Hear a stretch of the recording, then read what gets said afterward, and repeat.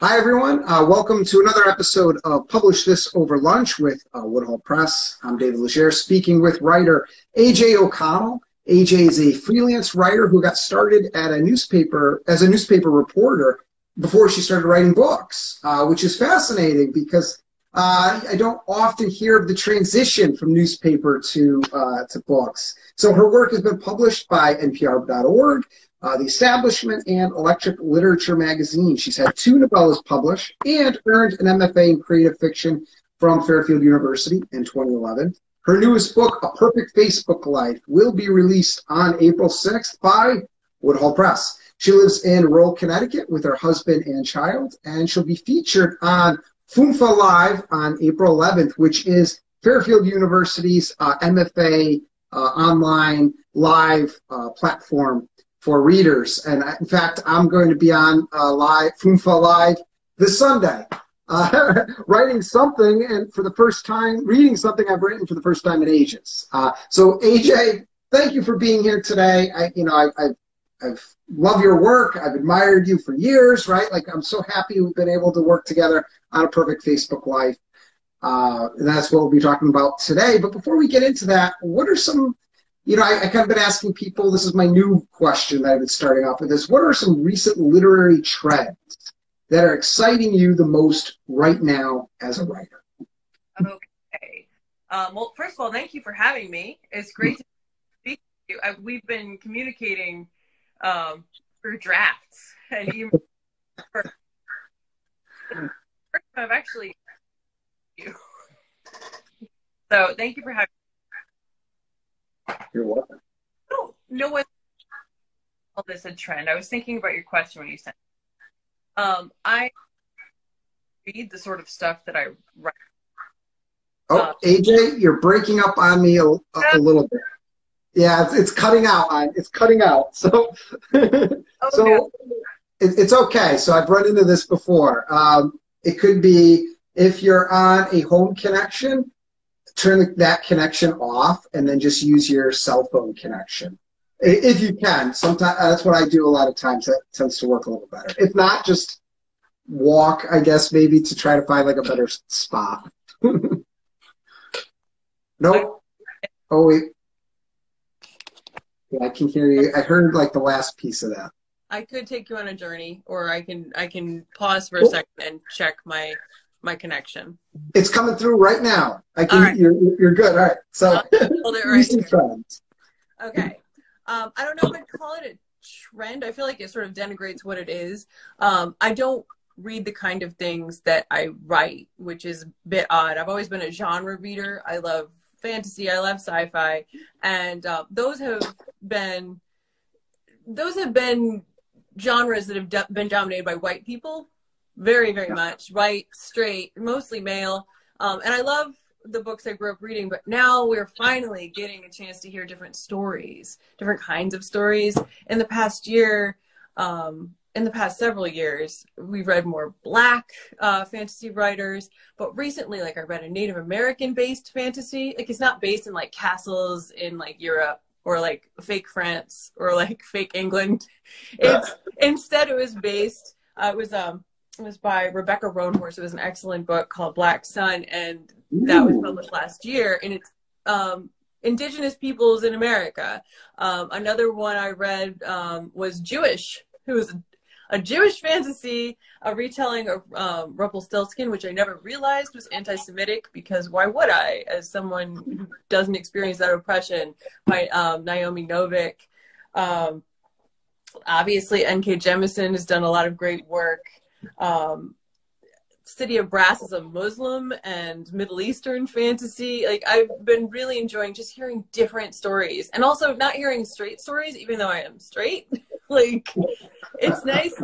Like, I've read the same damn love story so many times. It is so nice to read something from somebody else's point of view. So those are things that I like to hear. The Own Voices movement has really been, I think, a benefit to all fiction.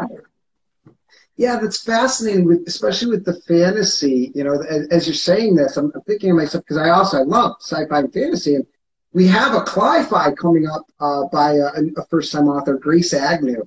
And what I love about it's called Sanctuary, is it tackles similarly, it tackles concepts of, it's really science fiction, young adult, but similarly, it's getting these new voices into the marketplace that has been predominantly dominated, right, by certain voices. You know, like I love, for instance, Neil Gaiman. I love Neil Gaiman. But Neil Gaiman is a specific type of writer. I've read everything by Neil Gaiman. While it still feels fresh, it's nice to find things that, you know, are distinctly not Neil Gaiman, if that makes sense.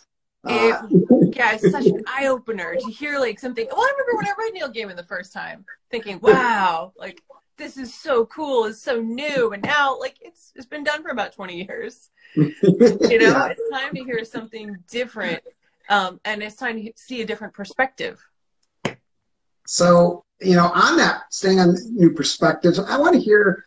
Yeah, I know about Perfect Facebook Live because I've worked with you on it, but for people here, tell us more about a Perfect Facebook Live. Like, what's it about? You know, what inspired it? Why should people read it? Like, what is it? You say Perfect Facebook Live, people just kind of go, what the hell are you talking about? I know. It's a weird book. It is. So I am funny on Facebook, apparently. You are. Now I know that I'm funny on Facebook.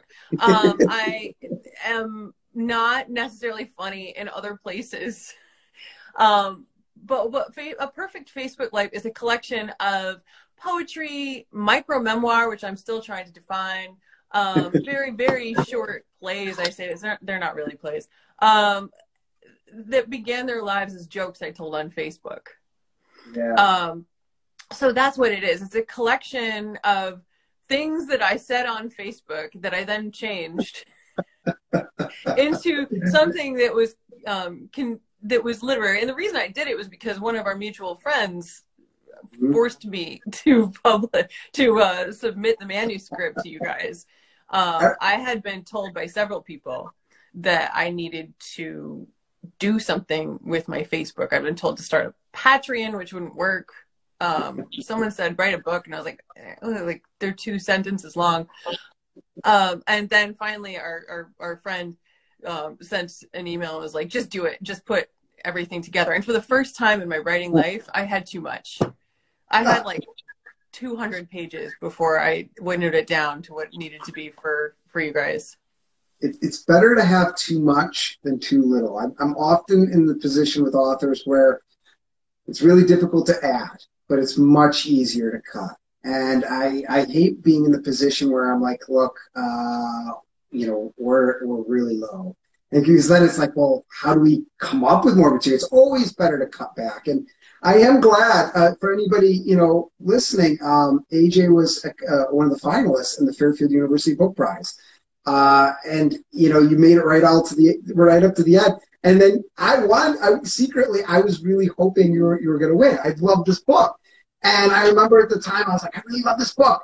And when you didn't, I said, well, I'm still going to try to get this book because I just think it's so clever for anybody that's interested in getting an idea of what it is. It's digestible content. And that's really so important nowadays. Our lives are so busy. And, you know, Woodhull has become known for our Flash, right? Flash on Fiction. We've got a collection of micro memoirs coming out spring 2022 called Non-White and Woman with Darian Suji. And it's this idea of digestible content. And you nail this with a Facebook Live. Like it's hilarious. You can tune in when you want to tune in and tune out, go to any part in the book and you don't feel like you've lost something. It's just feel good in a time when you want to feel good. Yeah, we had a lot of fun creating the interior design too. I think to anybody, like, you're looking for a cool book to give even as a gift, this is that book. Like, I think it's just I have some books, a lot of my books, right? You know this, they're 6x9 black and white, they're standard. This book was fun to design. This has been a wild experience. This is not what I thought that I was going to be publishing, but it's been really cool to do something with all this creative content that I've just been putting out for years without thinking about it. And it's so you're funny. We know this. You write humor. Even though you may not always think of yourself as a funny person, you're funny, and it comes through. So what is that? When I say that, even what does that mean to you? And a follow-up question, kind of as a humorist, what's that line between funny, right, and not funny, and how do you define it? Like, I find that that's one of the questions whenever I talk to anybody that writes humor nowadays. I want to know, how do you define humor? Like, how do you find that? Okay, so I actually was just talking about this. The publicist that I work with had me write an essay that we're still trying to place about being funny on Facebook. I was one of those kids who didn't talk in class a lot. Like, I'll be funny around my friends, or I'll be funny with people I'm very comfortable with, but I was not a kid who spoke up in class. My participation scores were abysmal. I was afraid of speaking up and being heard and making jokes. And sometimes if I had a really funny thought, I would sort of murmur it and let one of the kids near me say it just to see if it got a reaction. Like, and then I'd give them credit for it. And I did that thing a lot because, you know, sometimes you make a joke and it bombs. And I was already not like the most popular child in school for obvious dorky reasons, which you can probably see behind me. But like, books, everybody. There's lots of books behind AJ. Many books, and there's a picture of like Thor. Why is he over my head? I don't know. That's where we had space for him. But like, so like I was not confident about being funny. And then of course, like as a woman, hello, Nicole. One of my students is watching us. One of my former students. She's a grown woman now. Anyways, as a woman, being funny is almost a radical act. And I remember I dated guys who thought that women were not funny. I had one guy actually tell me I was not funny and should stop laughing at my own jokes, but nobody else was. So I hadn't really been able to be funny out loud except to people I felt really comfortable with. And then like I found that like self-denigrating humor worked really well in certain situations. So when Facebook happened, I would just put things out there that I thought would contribute a little bit rather than being like, you know, vague booking about my day at work. Although I did some of that too. Or, you know, like say I'm making a potato for dinner. Like I would try and say like whatever it was that was my observation that I thought was funny that day that made me chuckle, I would put online. And then I started getting feedback. And it was like telling that kid next to me what I said and getting reaction. Like I could now tell jokes without having to see people's faces or get a reaction from the people who hated it. It was like stand up for shy people. And it was very helpful for me to have that in a written form. It's that barrier, right? I was just talking to my students about this. There's something where a student can feel comfortable, a person can feel comfortable speaking to millions of unknown people through, let's say, Snapchat or, you know, TikTok or anything, you know, YouTube, letting people view you, yet having that same conversation one-on-one with somebody you know is, you know, causes anxiety. Yet you can speak to thousands of people, right, that you don't know, and you can pour your heart out. So there's something, it's about that barrier, I think that's fascinating. Yeah. I mean, and people who don't like my jokes, I'm sure there are plenty of people on my Facebook who think I'm a weirdo, and they just keep scrolling. They don't have to interact. I've had a couple people interact. I almost sent you a blurb from a guy I went to high school with who wrote, "These are supposed to be funny, bless your heart," about the books. And I figure if I get a few good blurbs, I'll send that one over. But like, that's sort of, you know, you get the feed. But once people start saying, "Oh, this is funny," you're like, "Oh, it's funny," then I can be funny. So you asked what makes things funny and where the line is, where things aren't funny. And I have given a lot of thought to this. I find that sometimes sarcasm is considered to be a virtue, but I find that often it can be the low-hanging fruit. Like sarcasm, I'm beginning to think is not wit. It also is a bit mean. I don't like mean humor. I don't mind like profane humor. But if you're punching down, if you are trying to obviously prop yourself up, the expense of others, that's not funny for me. Yeah. Yeah. I don't like that. Most of my humor makes fun of like me almost putting glue stick on instead of chapstick. Like, most of my humor mocks myself or is a situational thing. So I think that's where the line has always been for me. And it's not like I don't mind like gross out humor, like is funny sometimes.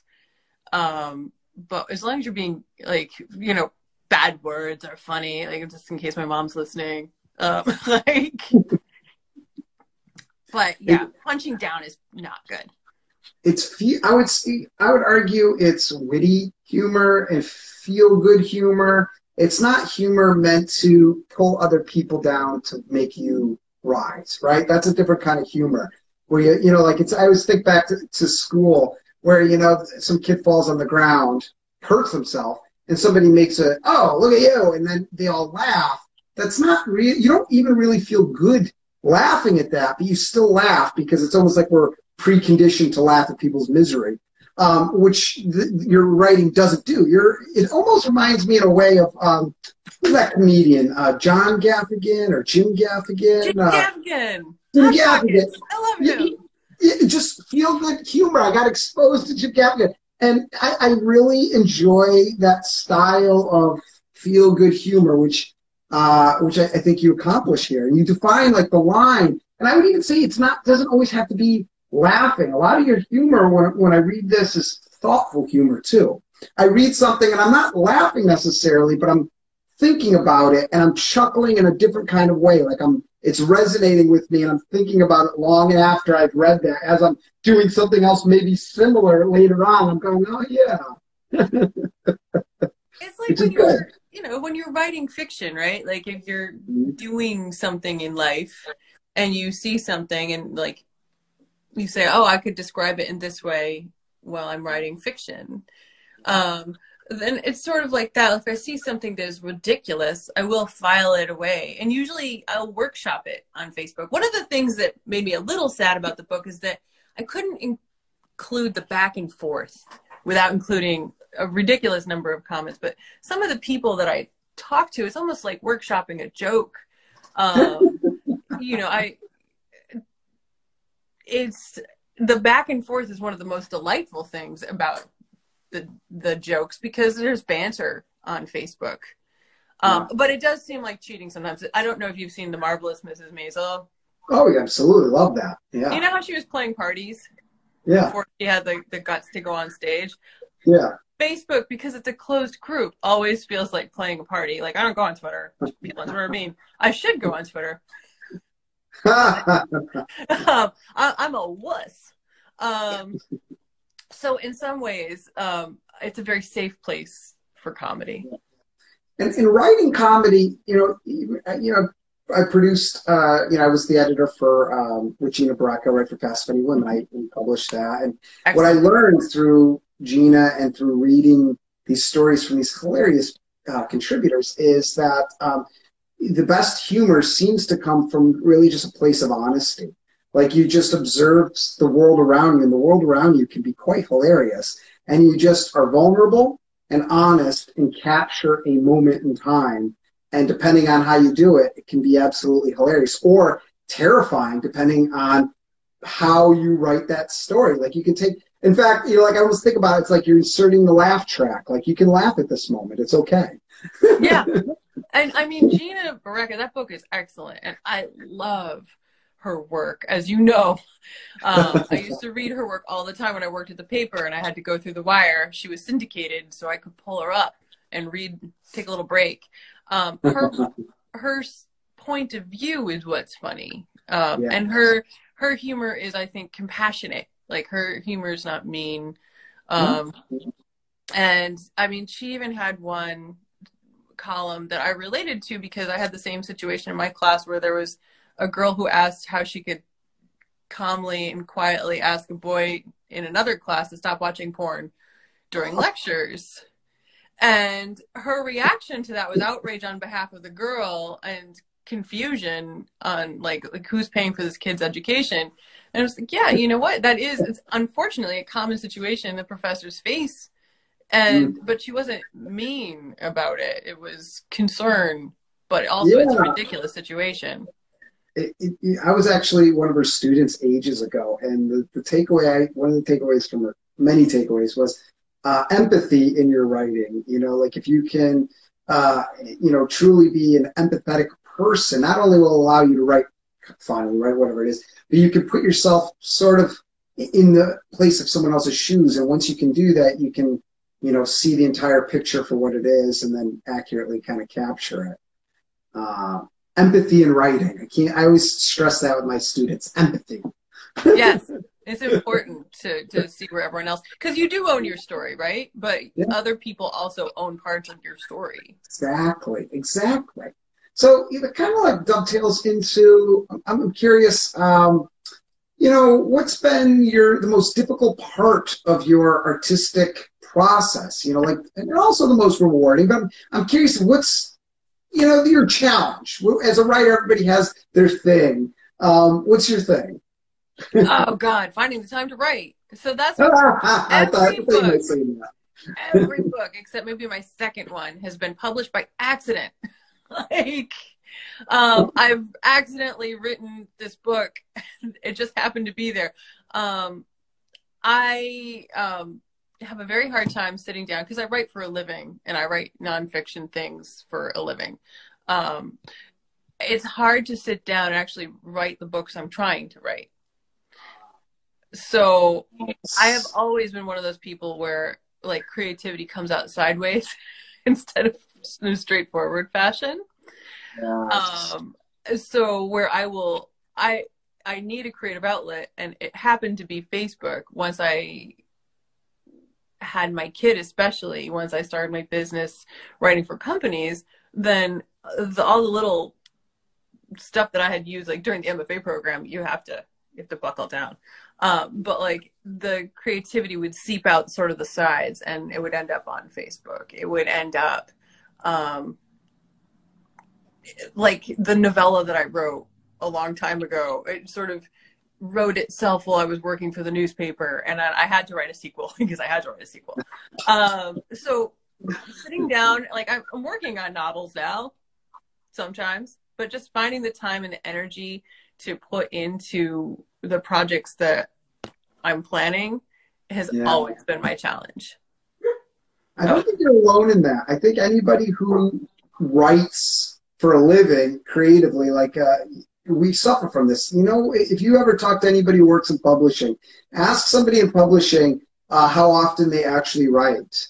And it's not often. That's one of the downsides, and you have to fight against it, is if you make pizza all day, do you then want to make pizza at night and eat it? So if you're writing and you're using your artistic talent creatively, right, to work, how then do you separate and still have the time and energy to sit down at night or early in the morning and write? That's where the discipline comes in, and it gets really, really easy to stop writing. And I think that's something we have to fight against.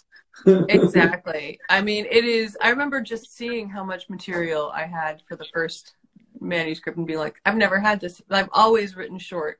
And part of that is, part of that's newspaper. Part of that's having to write blogs for a living, where you get as much into the smallest amount as possible. And that's also why I do so well with Facebook statuses. Like, you cram a lot into a little bit. And so writing long has always been a problem, because then it's just padding.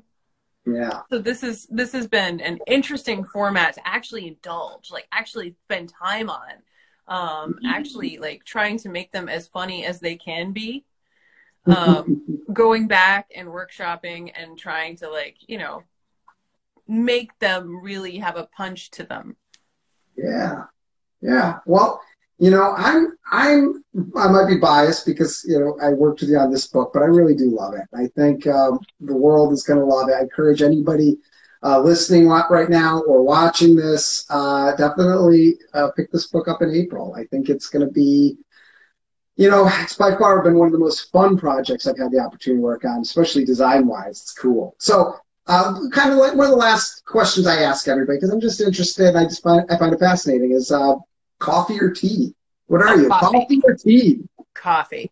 I mean, I like tea, but it's really just a substitute for coffee, isn't it? You know, I started asking that because it felt like everywhere I would go, there'd be such a strong line in the sand where I find people, like writers, tend to take a very hard stance on coffee or tea. And I feel like I've been going in between now. Like I'm doing coffee now, but I'm going to be switching to tea and probably like when I get done with this. So. I drink tea later because, you know, I can't drink coffee all night like I used to. But same. What happened to that? Like I used to be able to drink a cup of coffee and then go to bed a half hour later. I drink coffee now at like 7 o'clock. I'm up to like 2 in the morning. Exactly. I can't drink coffee after noon. I have to do like one thing with coffee. And I used to be in diners all night with the bottomless coffee. I don't know what happened. It's not fair. I miss the coffee, the ability that I had to just drink coffee whenever I wanted. I miss that a little bit. Yeah, getting old is bad. It's like, oh man, now it's acid reflux because of coffee. That's wrong. Yeah, all of a sudden, Tums? What are Tums? I have to take Tums now? What is this? It's like, Tums? No, that's something that other people take. Yeah, that's not me. All right, so coffee. What gets you up each day? Like a quote, a song, a motto? What gets you up and embracing the day, particularly as a writer? But like, what makes you like get your energy? I don't know if I thought about this and I thought about this. I don't think I have a quote anymore, but I do have a sort of thought where be kind to, like, compassion once again, but like being kind to yourself. Like, if I can't, like, I remember being in the MFA program being surrounded by writers who were like, writers write. You must write every day. You must write. Just write. If you're not writing, you're not a writer. Like, no, you write when you can. Your life is, you have a bunch of projects in your life. Your family's a project, your health is a project, your work is a project. You can only do about 4 projects, 5 projects at a time.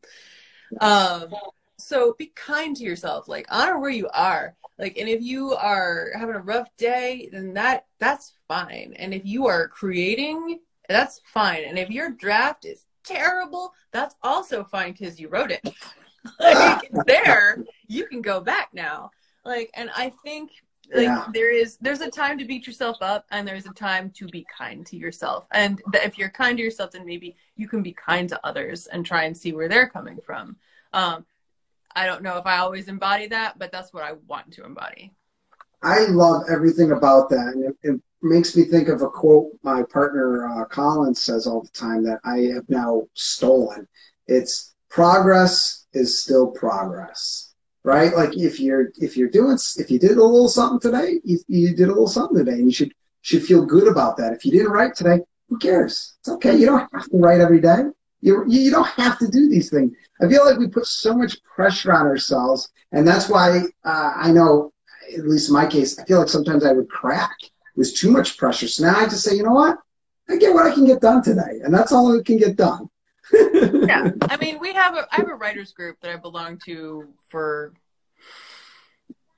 oh God, it's going to be a decade now. Because we got together when we graduated from the MFA program, and we get it done for each other. Like, we will, okay, so I will send you, 3 pages from whatever I wrote.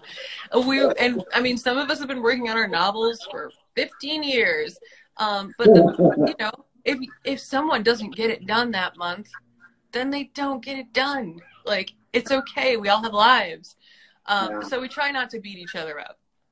But try to hold each other accountable without beating each other and ourselves up, I think. And I think that's the best thing that you can do in all areas of life. And well, for anybody listening, the takeaway from that too is get a writers group as well. I was in a writers group for many years that actually ended up transitioning into Woodhull Press. They became my partners. And I would say what's great about a writers group is in some ways it's a support system that can help you write, even But then again, at the same time, they're understanding, like AJ said, sometimes you just don't write. That's okay too. Yeah, sometimes you read, and that's what you Yeah. do. Like, Sometimes and I you just think, read.